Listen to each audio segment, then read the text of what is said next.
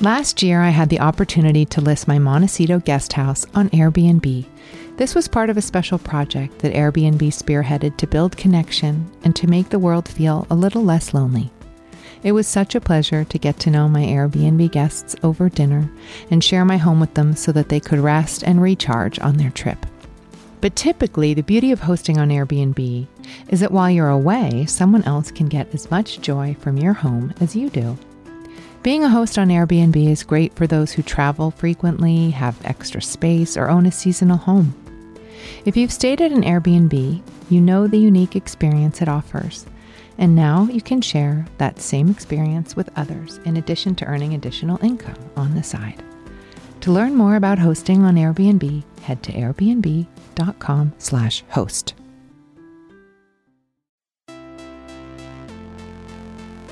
When you are pioneering anything or introducing new ideas to the culture, you get criticized. You do? Yeah. Did you hear about that? I didn't find the one. I found someone I respected, and we made it the one. In a sort of longing kind of view of love, people understand each other as if by magic. Nothing in itself is addictive on the one hand. On the other hand, everything could be addictive if there's an emptiness in that person that needs to be filled. I now know that nobody changes until they change their energy. And when you change your energy, you change your life. I'm Gwyneth Paltrow. This is the Goop Podcast, bringing together thought leaders, culture changers, creatives, founders and CEOs, scientists, doctors, healers and seekers, here to start conversations, because simply asking questions and listening has the power to change the way we see the world. Here we go. Today, I'm excited to be talking to Julia Boorstin. As CNBC's senior media and tech correspondent, Julia has spent her career interviewing CEOs and entrepreneurs, and over the course of 20 years as a business reporter, she has seen some fascinating patterns emerge. For her new book, When Women Lead, Julia interviewed hundreds of female leaders, including me. She found that these women often shared traits that have been traditionally undervalued in leadership roles. 3 of the big ones are vulnerability, empathy, and gratitude. I talked to Julia about why she thinks we all have the power to unlock these traits, even if you don't happen to be a business leader yourself. So let's get to my conversation with Julia Boorstin. Hello. Oh, how the tables have turned, girl. How are you? I'm so good. How are you? I'm good. I'm so grateful to get to include your story in my book, and everyone has been loving it so much to read about this powerhouse leader and getting a little bit of an insight into that. Did you read your section? I have read my section. I've read many sections, and it's fantastic. It was fascinating to me because I've never even really taken a lot of time to contemplate, like, what does it mean to be a woman in a leadership position? How do we differ from men? How is the processing different? How are the insecurities different? How are the outcomes different? So it's just a beautiful, very well-researched piece of work, obviously. I wouldn't expect anything less from you. So you've been an on-air reporter at CNBC since 2006. Is that true? Yes, 16 years, more than 16 years. Isn't that crazy? And even though it's been the same job, I mean, it's amazing to think I've been in a job for 16 years, but the job itself has changed so much, right? I started off covering just media, and then media led to social media because Facebook was this nascent thing. I remember my brother was in college at the time, and he was on Facebook and telling me about it. I was like, guys, we got to be covering this as a business. And then social media led to more tech stuff. And so I feel like at CNBC, my job has changed so much. The medium has changed so much. We're doing so much now on digital as well that I feel like it's felt like many, many jobs within this one career. And then also I've been able to be entrepreneurial within CNBC. And I created this thing called the Disruptor 50 list, Yes. which has been so much fun. I'm always fascinated by entrepreneurs. As you know, I'm fascinated by entrepreneurs. I think the willingness to take risks and try to do things differently is so inspiring to me, and also just fascinating. Like what enables people to try to do things differently, to want to do things differently. So anyways, the Disruptor 50 list is the 50 fastest growing private companies. I created it about 10 years ago to give our viewers who are focused mostly on big public companies an insight, sort of a window into these private companies before they go public. So they're either going to be the giants of tomorrow or they're disrupting the massive companies already. And how did you even start in this profession? Were you always drawn to business? So I was not drawn to business. I majored in history in college. I took the most esoteric classes on art history, and I was really interested in international relations. I studied French and Italian. I was not into business, but I always did the newspaper. So I did the newspaper in high school. I did the newspaper in college. I loved the community of hanging out with my fellow editors and working on op-eds and sort of having your finger on the pulse of what was going on in the school, which feels like a million miles away from what I'm doing now, but it was just something I always did. And so when I was graduating college, I actually was planning on going to grad school in international relations. At London School of Economics, I'd gotten in. And then I thought, wait, I've been in school forever. I'm going to defer a year and go maybe work in magazines. All my friends were moving to New York. It'd be fun to work in New York for a year in magazines. And I applied to dozens of magazines. And the best offer I got was at Fortune magazine. I didn't know anything about business. I'll admit I had not even taken Econ 101. It just wasn't something that was interesting to me. And I applied and they were hiring at the time. I was hired right before the market started to crash in 2000. And when they offered me the job, they said, we believe that you could teach journalists about business, but it's really hard to teach a business person how to write. So we'd rather train you on the business stuff. So I thought, okay, I'll give it a year. And I had a business school boot camp. I had all these amazing mentors who taught me how to read SEC documents, how to understand analyst reports. And it was awesome. And I found it really fascinating. I thought business news was a great way to tell serious stories because so much of news at the time was getting really fluffy and not about core substantive issues. And business news is a lens where you can talk about the people and companies that are having a massive impact on the world. Yeah, I think it was always the first section that I always read of the newspaper because the business news is so reflective of the larger culture, what's happening psychologically, socioeconomically. I always found that it personally drew me in a ton. And so many fascinating characters and, these personalities who are creating these game-changing businesses. And that's what I was drawn to at Fortune magazine. And then they put me on TV. They put me on CNN, which was at the time owned by the same company as Fortune. And I didn't get nervous, which was my superpower. So they had me back. And that turned into a full-time job at CNBC about 6 years after I started at Fortune. So, you talk about imposter syndrome in the book for women.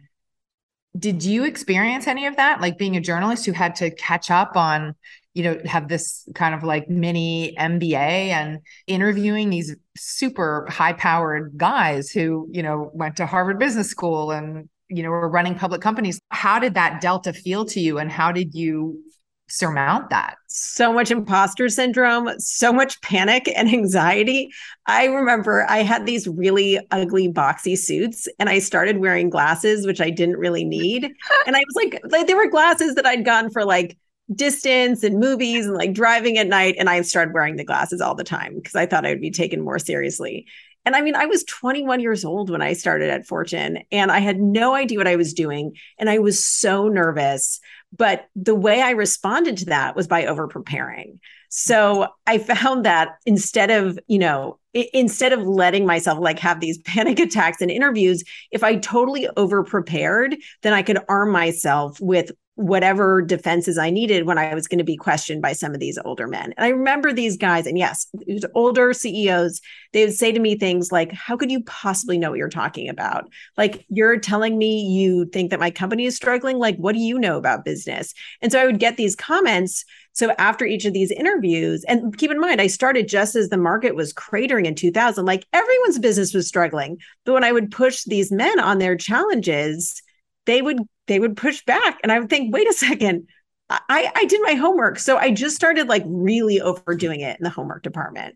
And I found that was the thing that would make me feel confident. And if I started feeling nervous, I'd be okay, I just need to go home tonight and read a bunch of stuff and go over my questions and go over my research. And if I could just really invest in the homework, then I will have ammunition when these guys come at me and tell me I don't know what I'm doing. Who were some of your mentors? As I imagine, it's like you have to interview the CEO of GE or whatever, you're 21. Who are you calling? So I had this amazing editor. His name is Andy Serwer. He went on to become editor-in-chief of Fortune magazine. He now runs Yahoo Finance. And, he has 2 daughters. And I always feel like he treated me the way he would want someone to treat one of his daughters. And he kept on telling me, like, just go do it. And I remember him saying, like, don't worry about doing TV. Like, no one really knows what they're doing all the time. Like, you have to do things where you don't feel comfortable if you're going to succeed in this world. And he was just like, get out of your comfort zone. Don't worry about over preparing all the time. And he saw that I was like, found this crutch in over preparing. And he's like, but sometimes you just really need to push yourself out of your comfort zone. And he was an amazing mentor to me. And then there's this older woman at CNBC who's like the grande dame of business journalism, Carol Loomis. And she was best friends with Warren Buffett and wrote the annual reports for Berkshire Hathaway. And I was so intimidated by her, but I remember her sitting me down. She had these stacks of annual reports and she would teach me like what to look for in them. And I was terrified, but so grateful to be getting this info from her. That's so generous. I mean, so generous. Really, I don't think mentors at the time realize the impact that they're making. I mean, maybe they do, but I don't know if they fully can process and absorb like the impact, the lasting impact that they make when somebody you respect sits down and takes the time to teach you something and not make you feel embarrassed about your questions. 100%. I mean, and it was life-changing. And these moments, 15 minutes with Carol Loomis might give me so much confidence in a terrifying interview and make it less terrifying. I love it. I want to go back to something you touched on when we first started speaking. You said you're very inspired by entrepreneurs. And I really feel that in the book, right? Because in your approach to speaking to so many entrepreneurs. But I just wanted to double click on that. Like, what is it exactly? You said they're pushing boundaries or they're thinking about things in new ways, but what about that kind of lights your fire? So, in business, there are these established giants, like you mentioned GE, but like companies like GE that have been building widgets for so long. And in this tech boom we saw in the early 2000s, everything started to change. And we saw that these giants had emerged out of someone's garage just a couple of years earlier. There's this tremendous potential for technology to really change the world. I mean, I think of the way I live my life now, between getting around with Uber or Lyft, everything's on my iPhone, which certainly didn't exist 20 years ago, ordering things for overnight delivery on Amazon. I mean, my life is totally different because of the tech companies that have risen since the early 2000s.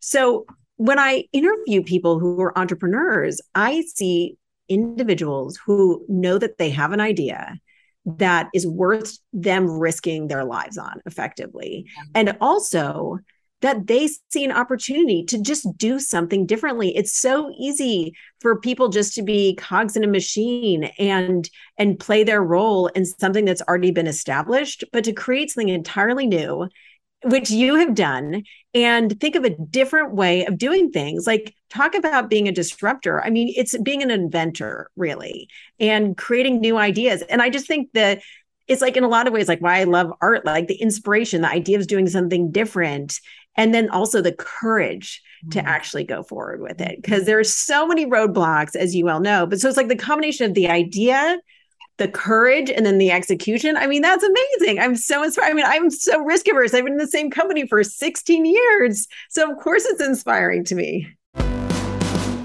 Last year, I had the opportunity to list my Montecito guest house on Airbnb. This was part of a special project that Airbnb spearheaded to build connection and to make the world feel a little less lonely. It was such a pleasure to get to know my Airbnb guests over dinner and share my home with them so that they could rest and recharge on their trip. But typically, the beauty of hosting on Airbnb is that while you're away, someone else can get as much joy from your home as you do. Being a host on Airbnb is great for those who travel frequently, have extra space, or own a seasonal home. If you've stayed at an Airbnb, you know the unique experience it offers. And now you can share that same experience with others in addition to earning additional income on the side. To learn more about hosting on Airbnb, head to airbnb.com/host. I'm curious about, so when you're reporting, the landscape is really changing. All of these tech entrepreneurs are coming onto the scene and creating these billion-dollar companies very quickly. What was it like for the incumbents, these old school leaders who had gotten to where they had gotten by following a very similar path. Like what was it like for them, and what was it like culturally to kind of watch all of this technology happen and kind of disintermediate that whole layer of, business school and working your way up a corporate ladder? What did that feel like at the time? I mean, it felt like this just transformation of the whole business landscape. And what I think was so interesting about focusing on these disruptors is it's not like they're just doing their own thing over here. Whether it's an Uber or an Airbnb or a Meta, Facebook, or now Twitter, which we're talking about all the time, these companies have massive impact on like day-to-day life. Yeah. They're dealing with like regulators trying to frantically catch up with what they're doing. And then all the giants, like if you're a Hilton, you're paying attention to what Airbnb is doing. If you're a car rental company, if you're Hertz, you're watching out for the impact of Uber. So all of the giants have had to shift. At CNBC, we have a conference called Evolve. And I really think that that's what's happening is like the innovators are disrupting, the incumbents have to evolve. Mm-hmm. You have to evolve in order to survive. There's no standing still. It's just not an option anymore because everything moves so quickly thanks to this power of technology. And I imagine there were certain CEOs who kind of couldn't keep up with that agility and new ways. Yeah, there are some companies that just went away. It's interesting, like looking at like recession fears right now, and this idea that whatever companies emerge from this economic instability that we're dealing right now, these companies could be the giants of the next generation. And the fact that like PayPal and Google and these companies from like Web 1.0 emerged so strong. I think sometimes like economic instability is, like the weak companies get weeded out, but those companies that have real legs have potential to be transformative over the long run. And then you look like, it's funny, I drove by a building in LA the other day that I remember used to be a Blockbuster. I was like, wow, that used to be a Blockbuster. Now it's a BevMo. And I was like, is BevMo going to stick around, or will some like, boozdelivery.com replace it? But it's just amazing. Like I forgot about Blockbuster until I was like, oh, I remember that was a Blockbuster. But there's like a whole generation of companies like that. I mean, look at department stores and how they've struggled in the wake of online retail. So I think like there are companies that disappear like Blockbusters. There are those like Nordstrom that are rushing to adapt this like instant delivery and having all these other features at the stores. And then there are the companies that are really trying to transform to keep up, like Walmart. That's a company that's really tried to put its digital platform first, and people still need to go into stores for a lot of things. So I think it's like this new landscape, everything's changing and everyone needs to constantly be moving to keep up. Have you given any thought to, what are the fundamental principles or tenets of a company that will survive another, let's say this is a big recession. Some people are saying it's not going to be so bad. Some people are going to say it's years. I think we can agree that we don't necessarily know. Yes, we do not know.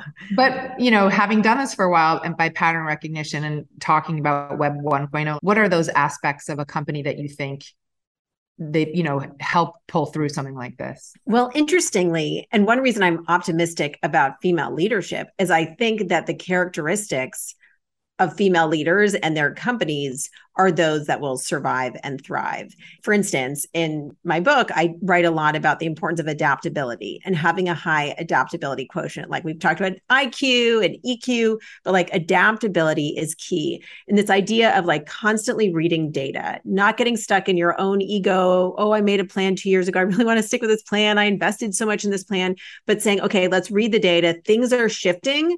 Let me try to read the data to look around corners and understand what changes I need to make now decisively that are going to pay off over the long run. So I think adaptability. I also think long-term planning. It's so easy when things are so volatile and crazy in the day-to-day, especially for public companies, they're focused on quarterly results.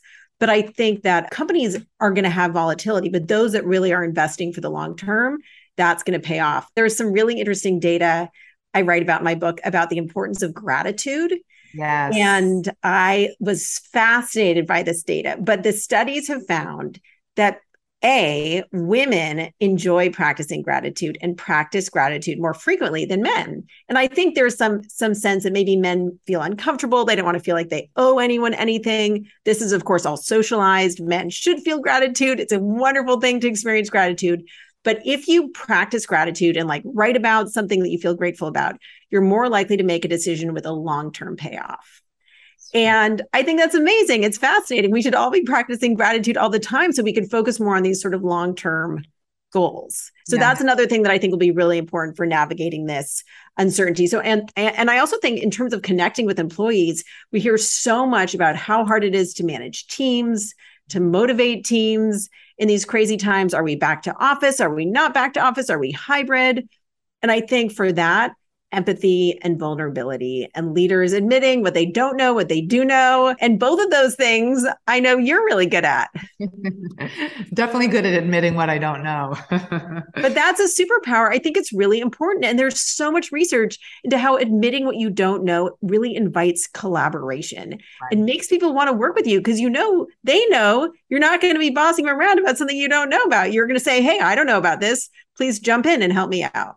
Yeah, I just had that yesterday. We were talking about wholesale strategy, and it's like, I'm very honest that I've learned on the job. I now know a lot about a lot of things, but there are certain things that I don't know about, and I was saying that we were trying to make a decision about wholesale and brokers. And I was like, I don't fucking know anything about wholesale.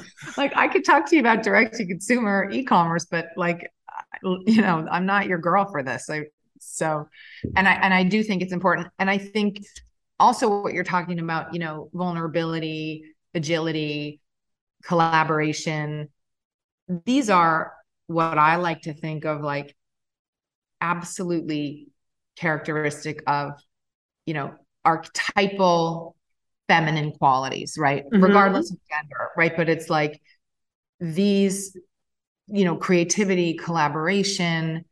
And I think for a long time in the business world, it just was a bad fit, right? Because it was like men ruled everything and they very much had their paradigm in place.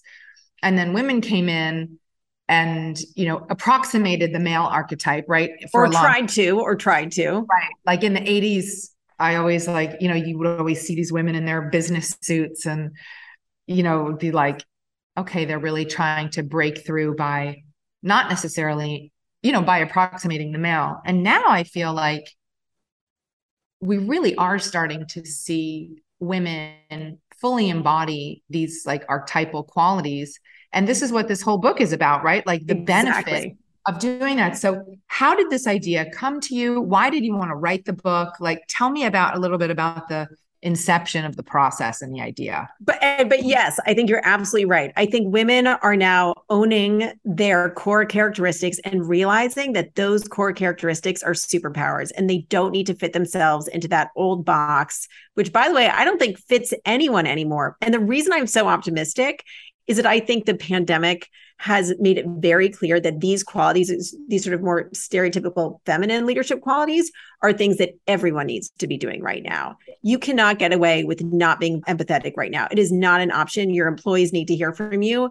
Otherwise, you're in big trouble. So I 100% agree. And that's why I am hopeful. But this book came about, and it actually goes back to the Disruptor 50 list, because, I love talking to entrepreneurs and innovators.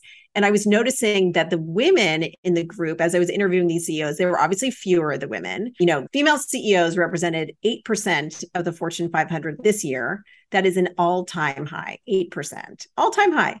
But in the VC-backed tech startup space, the numbers are much worse. Right. Last year, 2% of all venture capital funding went to female founders. Down to 2%? Went from 3% to 2%. Can you believe it? Could it drop any lower? So over the past decade, about 3% of VC funding has gone to female founders. It dropped to 2% last year. A bigger chunk goes to co-ed teams. And then as of last year, 82% of all VC dollars, 82% went to all male founding teams. So do you think, is there like a finite pool that VCs say, oh, we have to allocate this capital to women or people of color? And so their focus was on, like, they pulled capital from women because they wanted to invest in people of color? No, the numbers of investing in people of color last year didn't go up meaningfully. They did not? No, I mean, a little. There's actually been more progress so far this year, like the year-to-date numbers, but the numbers are still crazy. And it's not like the money shifted straight from women into people of color. It's, I think, just in the craziness, the post-pandemic uncertainty of last year, investors went with what they felt familiar with, and that is white men. And also there are so many of these massive checks to male-led companies. So that ends up skewing things because like these massive amounts of dollars, you know, Adam Newman just got another $300 million this year for his company. That's, you know, very much a pre-revenue company from Andreessen Horowitz. That's a huge check. I mean, think about how that skews percentages, and, you know, female founders get much smaller checks. So all of it is crazy. But I was looking at these crazy statistics and I was thinking 2% or 3%. Of course, these women who I'm interviewing seem amazing. Like they have defied so many odds to get here. So I was finding in my interviews with these women, like they were so interesting. I was curious how they had done it. They seemed to be thinking about problems in a different way. The language they used to discuss their companies felt different. And I was just struck that they, you know, not only were exceptions to the rule, but they also felt exceptional among the sea of companies that were more likely to be led by men. So I wanted to know, as I looked at those stats, the 2%, the 3%, the crazy numbers, I wanted to know how the women had done it. You know, I was like, how did you defy the odds? Like, it's hard enough to grow and scale a company, but like, how did you push through every single layer of challenge and obstacle? And so I started off just wanting to tell these amazing stories. And the more I interviewed women, the more I thought I need kind of like an academic framework to explain what they're doing. Like the stories are remarkable, but it's not just anecdotes. These aren't just anecdotes. These are powerful leadership traits. We're seeing across multiple women. So I started like organizing the themes, you know, and there was empathy and there was gratitude and there was communal leadership. And I started organizing these things. I started seeing like imposter syndrome, and these things would just pop up across all these women. So I started reading academic research, explaining these leadership traits, why these are incredibly valuable leadership traits, why women are more likely to use them, and why, by the way, if men started using them, they would be more successful too. I was just started off curious, and then I went down the rabbit hole. And the more I found, the more convinced I became that women have these amazing leadership traits and can really unlock them. They may not realize they're leadership traits, but if they start to understand that some of these characteristics that maybe even they thought of as flaws are not flaws, they are superpowers, and they can unlock them, then I think that we're off to the races here. So I was really thrilled to find all of this data and just so inspired by the stories of the women in the book. Is there a particular story from the book that kind of encapsulates this that you wouldn't mind sharing with us? Oh, there are so many stories. It's like picking among your children. Well, I love your story, Gwyneth. So everyone has to read your story. And I think that, you know, you struggle with so many double standards and lowered expectations for what you are capable of. And I just think your story is a phenomenal one. So I really want people to read it. I particularly liked, and I was curious what you thought of this part, this idea that you were criticized for monetizing your taste in a way that felt really unfair, considering the fact that David Bowie like fully monetized his identity and people told him he was a genius. So I was really impressed by your ability to like push through so much criticism and understand that your vulnerability especially over what you didn't know could be a superpower in business. And also that you're just going to keep doing what you were doing, no matter what the critics said. And you were right. And it worked. Well, thank you very much. I think I'm blushing. But there's so many other stories. I mean, the one that I keep on returning to is this amazing woman, Toyin Ajayi, who's the CEO of a company called City Block Health. And the reason I love her story is because it speaks to so many of the different ways in which women have these sort of underestimated advantages and superpowers. She is revolutionizing the healthcare system. Right now, healthcare companies get paid based on the volume of treatment. They don't get paid on the outcome of care, on whether people are actually getting healthier. And she went to Stanford, she went to medical school in London, and then she found her way to Sierra Leone, where she was trying to help improve a pediatric hospital in Sierra Leone. And she realized when she was there that like there were all these problems. People didn't trust the doctors. They couldn't get doctors to stay overnight because it wasn't safe. But no matter what the actual logistical problems were, she couldn't do anything until she got running water into the hospital. So she was like, this is ridiculous. We can't do anything if we don't have running water. So she made her list of things they want to accomplish. But first she got running water. And then she went to Boston Medical. And she was in Boston, one of the best, cities in the world for medical care. And she was dealing with patients who were coming back month after month after month into the emergency room, getting treated and then getting discharged. She's like, these patients are not getting healthier. We are not actually helping them. And it is so expensive for the medical system. So what she realized was like, what is the broken water system here? Like, how can we fix the water supply? And I always think about that when I'm dealing with a challenge now. I'm like, okay, like, let me take a step back. What do I need to do to fix the water supply? Like, what is my kid actually upset about? Why is my story not ready for air? Like, what is the fundamental underlying issue? And she had these experiences when she was interacting with patients, and she found they were afraid to tell her about the lump in their chest, or they were afraid to talk about why they hadn't been to the doctor in 30 years. She said, if we could build trust, which is another trait in female leadership, by having empathy with the patients, and we could shift the power dynamic away from the doctors to the patients, then we will have long-term, big picture solutions. So that's what City Black Health does. It's based in Brooklyn. They send doctors into patients' homes. They have people who are effectively social workers helping patients with things like social services and housing, because they really want to help with the big picture, getting people healthier. So between the empathy and the contextual thinking, she just encapsulates so many of the characteristics that can be so powerful for women. And she's doing it by also changing the world. And did she have particular obstacles that pertain to her being a woman? Yes. And she's a Black woman. And when she was at the hospital in Boston, she had people push back at her and say, you seem aggressive. And she would say to them, are you saying that? Would you say the same thing if it were a white man who just said what I said? And she really questioned the system. She got a lot of pushback around that. And she, like you, was not the CEO of the company for the first couple of years.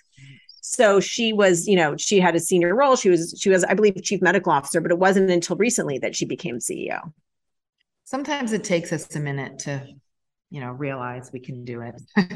Yeah, it took her a minute, but look, and she's an amazing story. Yeah. I find it striking that, here's somebody, and as it pertains to me, right? Like, I was an actress, then I changed careers, and I understand absolutely why it took me a long time to build up credibility as a CEO, of course. But, when you compare it with someone who went to medical school and, has the credentials and is still a woman and is not, her respect isn't given freely. And then you take these dudes who dropped out of Stanford and are in their garage and are given, hundreds of millions of dollars pre-revenue or whatever. It's just kind of interesting. It is. And what's interesting is, she co-founded her company with a white man. And she told me she remembers the moment when she got the phone call from him, this idea that they'd been percolating. Did they want to go work on it together at the Google incubator? And she said it wasn't lost on her that this might be her shot, and that she was not the person who was being approached by Google. And she got that this is sort of how it worked, and she needed to take her shot. And it all ended up working out in the end. But she didn't feel comfortable saying, hey, I'm only going to do this if I'm going to be CEO. Right. It took a couple of years before she got that CEO job. Amazing. Let's take a quick break to talk about one of our partners. Tumi has a soft side. Discover their new Asra bag collection in its pillowy pleats, satin finish, and crescent shape. Asra is the bag to carry for your 9 to 5 and the 5 to 9 plans that follow. Versatility, after all, is Tumi's signature. Shop the full Asra collection on Tumi.com or at a Tumi store near you. Okay, let's get back to the conversation. You know what I wanted to ask you to elaborate on, which is something you talk about, is the difference between convergent and divergent thinking and these patterns that you saw in both female and male leaders. So basically the idea is like, there's like the forest and the trees, and men are more likely in problem solving or situations to be driving specifically for a solution. You have a problem, we're going to hone in on the solution. Let's not waste time talking about anything related. So men are more likely to drive directly to a solution. Don't waste time on unrelated things. We have a crisis, we can find a solution to it, and let's just get straight to it. Women are more likely to ask about tangential things and say, hey, well, what about this other thing we were talking about last week? Or this thing that's related, but not totally about it. Women are more likely to, what I call pulling threads from other parts of an organization or other parts of a situation and trying to paint a bigger picture of like, what does that full forest look like? Mm-hmm. And so, and there's amazing data about this. And so there's also data that having a better sense of the context and having all those tangential questions explored is going to be more valuable, especially over the long run. Mm. So this is the divergent thinking is like bringing in the various perspectives. Let's talk about everything before we rush to a solution. And the convergent thinking is like focusing very narrowly. So the fact that women have that instinct to ask all those unrelated questions, I know it's something that I do. Sometimes it drives my husband crazy. And I'll be like, well, what about this other thing? I'm not in any rush to figure it out. I really want to talk about all the things. And so I think that actually is incredibly valuable, especially talk about times of crisis or uncertainty. The more you get the big picture, the more you're going to be ready when something changes to adapt to it, because you've already explored all those options. Yeah. And then you spoke about, I think the way that female brains wire up differently to male brains like plays into this as well, right? Yes. It's fascinating because, anecdotally, we can all say, yes, women are thinking about lots of things at the same time, and that's why we can multitask, and, men can get very sort of, right, focused in. But there's an amazing author who I quote on this. Her name is Barbara Annis, and she has all these theories of gender intelligence. And there are different things that women may have more of an instinct to be better at. But I think what's also so interesting about all of this stuff is that it's also socialized. Yeah. Like I'm sure there are many biological components, but there are also ways that women are taught to behave. And, women are taught that it's appropriate to talk things over and over with your friends, and men may not have that same experience. So I think it's a combination of the biological, but also these very sort of intense social constructs that have raised us to believe that things happen in a certain way. So then is there an importance in a co-ed team, right? If women are fundamentally thinking so differently in their approach? Yes. And in fact, there's data showing that co-ed teams can be the most successful, because if we want to have diverse perspectives, having a male and female partner collaborate on something, you get the advantages of both ways of thinking. And ultimately, the best success is not from having a bunch of people with very similar female approaches, but having people with the most diverse approaches possible. And there's actually some amazing data and also examples in the book about how the best problem solving comes not from the person alone in the office making decisions and telling everyone what to do, but from partnerships, and also from going to the people on the ground, going to people who have the best sense of what is happening in that moment and getting that information and using it to make decisions. And there are also some really interesting examples of husband-wife partners in the book. And a number of the female founders in the book, they hired their husbands to work for them.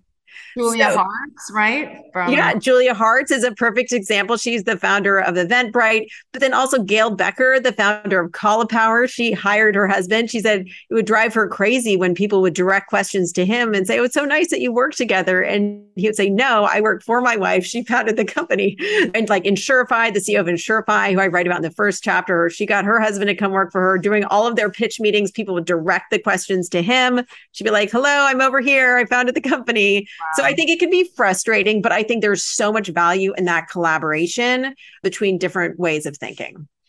Right. So to extrapolate that out, so what is the importance of, like, is there an added layer of impact when you have a racially diverse executive team on top of a gender? Yes. All of the data about racial and gender diversity shows that more racially and gender diverse teams, especially when it comes to investing, are just more successful. And I'm hopeful that even more research will come on this, because it's still fairly early days in getting this research. But ultimately, diversity of thought, racial diversity, gender diversity, it brings in different perspectives that are good for decision-making. You have access to a different set of experiences. But there's also this other interesting thing that happens when you have diversity in a room. And when I was first working in this book and I'd heard of a lot of this research, I assumed that the value of diversity was just those different perspectives. Everyone has their own background, perspectives, and access to different maybe networks and people. But there's something else about having diversity in a room. And it's that when you have an outsider come into a room that's fairly homogenous, everyone in that room is going to take a minute and reconsider their assumptions. And there was this really cool study in the book that I'm kind of obsessed with about fraternities and sororities at Northwestern. And they did this experiment where they asked the students to solve a fictional murder mystery. And they had some groups just solve it on their own. And then they had someone from the fraternity or sorority join the existing Greek group. But then when they had someone from an outside fraternity or sorority come in to help solve the problem, they solved it much, much, much more effectively. And that's not because the outsider brought the right answer, but because everyone in the room said, hey, this person doesn't speak with our same code, our same language of a fraternity or sorority. Like, we better take a beat and make sure we're confident in what we're saying and reconsider our assumptions before we plow forward. And I think that's the piece that we need to remember.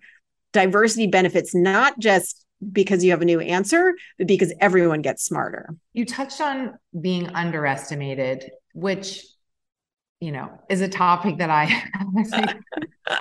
definitely understand. Again, as I say, like, I didn't have a provenance that would necessarily lead to me having this job, et cetera. And so I understand where the underestimation came. But I think this is generally women on executive teams experience this all the time. When you were interviewing for the book, did you lean into this a little bit to understand, like, what were the moments of underestimation? And then how did women kind of like gather themselves? And does that mean we have to prove ourselves sort of twice as much as a male colleague? Sometimes, and especially when it comes to fundraising, right? Especially at the early stages, investors are making bets not on like some business plan, because sometimes that doesn't even exist yet. They're not making bets based on a track record. They're making investments based on the entrepreneur and the idea. And that's a very subjective thing. So there's some really interesting data around how when men and women get to equal in terms of investments. So investing goes like seed, then A, then B, then C. By the time a company gets to the C stage, they're pretty mature. They have a track record. They have revenue. Sometimes they're profitable. And once men and women take their companies to the C stage, then the investors bet on men and women equally, men and women founders equally. So once there's a track record, you kind of see the bias disappearing. So I feel like women do have to prove themselves more. And also it's a real pain to have to constantly be fielding questions about, one of the women, Meena Sankaran, she's an Indian immigrant. She had this amazing idea for a water filtration company, water safety company. And people would ask her, like, who's your white male co-founder going to be? Like, she didn't have one and she forged on, but just having to deal with those kinds of questions can be really discouraging and also just a massive waste of your time and emotional energy. Yeah. Someone at my company got that question about me once from a male journalist, actually, who said, like, who's the secret dude, behind the curtain? What did they say? It's her. They said, there's no one. It's her. Yeah. Yeah. I suppose, it's the agility piece that you talk about is also really critical for a woman leader, because we're constantly having to recover, bounce back from these, misunderstandings, these projections, these misinterpretations. Misunderstanding is very generous of you. Condescending comments. Yeah, very much so. And I think that is also an aspect of being a woman in the workplace that takes a lot of energy as well, right? It's like this. Yeah. You're trying to lead, you're trying to work, you're thinking about strategy, you're thinking about, getting through a recession, all these things. And then at the same time, you're having to think about, like, how do I bounce back from this? Or what is my retort to this? Or, how do I prove myself? It's kind of like, especially in money raising, which, back in the day, that is, for me, that was particularly painful in the early days because of everything that you're saying. And again, like, I didn't have a track record, but even once I started to get a track record, it was always much more difficult for me than a lot of my kind of male counterparts. Yeah, I mean, there's so many double standards. I mean, there are literally dozens of ways women are judged more harshly in the workforce. I mean, the one that I thought was the craziest, that women are judged more harshly for using humor at work. They're judged. True? Yes. I was like, that's crazy. Women are perceived as talking more than they actually do. I mean, all of these things seem so nuts. And then you have to also reckon with the fact that people are asking you these ridiculous questions. I was really fascinated by how women found resilience in those situations. Like, back to my fascination with entrepreneurs, and how did they not give up? You know, there's so many opportunities where, you know, for founders to think, this is not worth it. This is too hard. I'm not making enough progress. But all of them had the resilience and courage and grit to keep on going. And they each had their own way of doing it. But I think that women kind of develop the muscle of figuring out how to tune out the criticism, or, as you said, sort of use it as fuel to prove them wrong. But I keep on going back to something that one of the women in the book talked about, Aya Badir. She's a Lebanese immigrant who created a tech company for kids called Little Bits. So she faced all sorts of different types of criticism. She was an immigrant. She was Lebanese. She was a woman. People would give her a really hard time about her being different from what they expected for a tech founder.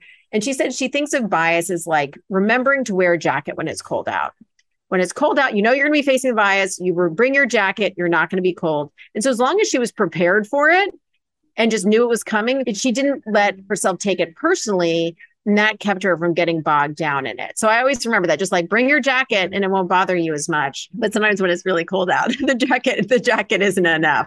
But so much resilience and so much willingness to just like push through and have confidence in your ideas. Did you look at all, like, what is the culture of women with other women in the workplace? What are you seeing? Because, you know, of course, like I noticed this just from, you know, having grown up in the 80s and 90s in this culture of competitiveness between women. And I really feel like that has shifted a lot. I mean, it has for me completely.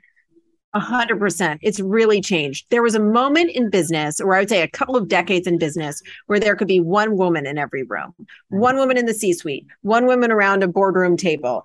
And the women knew that. And so it wasn't in their best interest to necessarily help the women behind them, because they knew there was this like tokenism where they could only really be one of them. But that has really changed right now. And I'm seeing women come together and help each other in ways that I couldn't have even dreamed of 10 or 15 years ago.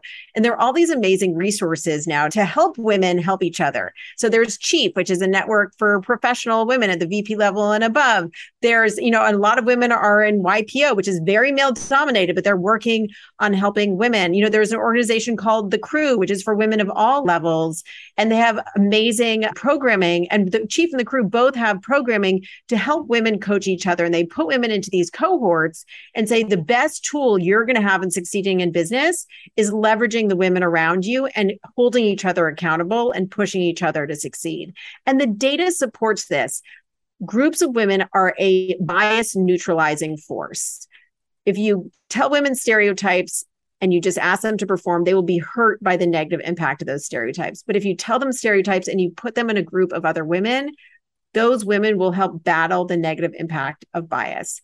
And so I think all of that is really powerful. And I also think women know that the more of them that there are around a table or in a room, the more successful they will all be if they help each other out. So we've totally moved past that era of you know, 80s and 90s sort of limited opportunity for growth. And I also think that the more women know about all this data and the challenges they're going to face, the more they can not let it bother them. And this idea of like, you can't climb a mountain unless you know how high it is. But if you have your research done, you're going to be able to push through the bias because you know what to expect and you're perfectly armed to tackle it. So in that vein, is there data around kind of success of company or stock price and this kind of collaborative thinking? Like, do women impact outcomes positively? Yes. The answer is yes. It's really interesting if you look at the performance of banks after the financial crisis of like 2008. And the banks that were led by women, these are like small regional banks, they performed better. They were more prepared. Maybe they'd been less risk-taking ahead of time. And so they just performed better. And that to me is such an interesting measure. And there is also data showing that when women become CEOs of public companies, the stock dips initially because there's so much attention on the fact that there was a female CEO appointed to this company. But over time, they outperform. So there's lots of data, whether it's private companies or public companies, showing that having more diversity, gender, race, not just in the top ranks, but also in CFOs, in the C-suite, it is beneficial for companies. And that's why I'm optimistic, because I think that people want to make money, and they're going to start realizing that if they want to succeed financially, they're going to have to invest in more women and in more diversity. Can I ask you a random, like unrelated, slightly related question? Sure. Just plaguing me lately. So I'm on the board of Rent the Runway. And so I've been contemplating this a lot, because what I've observed is that Wall Street has a really hard time understanding the value of businesses for women, led by women. And that misunderstanding is then reflected in the stock price, whether, you know, they're beating expectations, whether they're delivering on every single thing they said they were going to do for the quarter and then some.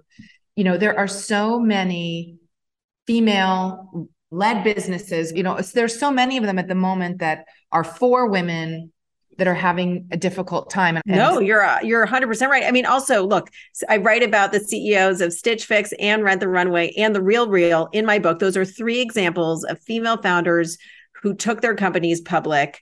And those stock prices are hammered. Yes. And I don't understand the correlation. Well, I think part of the problem, just like from a very structural standpoint, is just the timing of when they went public. They went public at a time when valuations were much higher. And right now, all of those companies have suffered. So I think they are part of this greater trend. And then companies like Stitch Fix and The Real Real, where founder CEO Katrina Lake and Julie Wainwright, both of whom I write about in the book and have amazing stories, both of them transitioned out and other leaders came in. This is a very typical thing. Founders are unlikely to run companies forever, especially once the company goes public, because it's a very different skill set to deal with investors and quarterly results and all of that. So that's not an unusual thing. But what's going on with their stocks in the wake of those management changes, and also in the wake of this question of like, what is the future of the consumer? So I think that in addition to whatever bias might be part of this, I do think there is the timing of when they happen to go public, because the stocks are way down, and the timing did not work in their favor. And then also this overall questioning of what is the future female consumer going to look like? Is she going to want to rent her clothes rather than buy them? Are we going to go back into some sort of lockdown this winter? I don't think so, but like that would certainly impact how people spend on clothing. Are these companies going to be more successful or less successful if consumers are grappling with inflation and don't have as much money to spend? So I think there are all of these unknowns. And these 3 companies, which I write about in the book, are so cutting edge in terms of revolutionizing the way retail works, revolutionizing the way women get dressed every day. And I think there are just questions about how they will fare when and if consumers are struggling from economic issues or inflation. But if the unit economics are good and earnings are what they say, like why isn't that reflected in the stock? I think right now the stocks are trading so much on outlook for growth. That is the thing that's hanging over every one of these stocks. What is the outlook for growth in an uncertain time? What's going to happen? But I think you're not wrong to identify these trends, and the fact that these 3 women revolutionized retail and now their stocks are way down. But I think, again, back to the long term, I believe that those companies are all playing for the long term. So we'll see what happens. Right. So what are your sort of takeaways for women who are in various stages of leadership, or, you know, want to be CEOs or want to, you know, be founders? Did you feel like, oh gosh, there's really a new paradigm being created of women leaders and how we can approach things? And like, should we be leaning into those archetypally feminine attributes? Like, what were your takeaways that can kind of translate for women who are in the positions of leadership right now? Well, I actually think that it's more than just women in positions of leadership. You know, I'm not a leader. I'm not running anything, but I realize that my leadership traits, which I didn't realize I had until I wrote this book, are incredibly valuable for me to get through the day, whether it's as a mom or as a journalist. And I think that we're all leaders in our own way, no matter what you're doing. And I think that we all have the opportunity to unlock our personal traits that we may have discounted. We may hate them about ourselves. I think about the women in the book who told me they were introverts, but these traits, they're not flaws. They are characteristics that we can develop into personal superpowers. And I think the more I learn about the research and the more I talk to women, I really am confident that we can all unlock these powers in ourselves. And I hope that the book sort of serves like a mirror. And as women read these inspiring stories, they identify some of these traits in themselves and understand how we all have these amazing powers. And the fact that we don't fit into a box that defined what leaders look and sound like for so long, that's okay. And the more true we are to who we are and the more authentic we are to what we are, who we are, what we know, that's when we'll be successful over the long run. So I do think we are at a moment. And it's not about trying to fit yourself into a new box. It's saying, okay, who am I? And what am I good at? What do I love doing? And how can I channel that passion and that excitement into having a positive change, whether it's at my business or it's at my nonprofit or it's a project I'm working on with a friend. We all have this force within us that we just need to not be afraid of and figure out how to unlock. And really, the permission to do that, right? Like, yeah, because it looks different than how it has looked in the past. And that permission to sort of connect with that different way of doing things and that internal power and to recognize the superpowers that women contain, like you talk about gratitude, vulnerability, being purpose-driven and identifying with that, really also impacts positively. So, and the confidence, once you realize that you have these traits, you don't have to copy someone else. You just have to be a better version of yourself. Like that is something we can all do. I am hopeful that women will continue to feel more and more empowered and more confident. I mean, it's so funny talking about like confidence in women and imposter syndrome. All of the studies find that employees rate their bosses who are women as doing a better job than the women rate themselves. And they rate their bosses who are men as doing a less good job than the men rate themselves. And all that tells me, research after research, is that women should be more confident. Women should be more confident because what they're doing in this approach of bringing in diverse perspectives and also trying to use data to look around corners and leaning on empathy and gratitude, these things are all amazing traits. And I think that men are going to have to start copying the women. Thank you for listening to my chat with Julia Boorstin. Her book, When Women Lead, is out now. Thanks for tuning in. This has been a presentation of Cadence 13 Studios. I hope you'll listen, follow, rate, and review all of our episodes, which are available for free on Apple Podcasts, Spotify, Odyssey, or wherever you get your podcasts.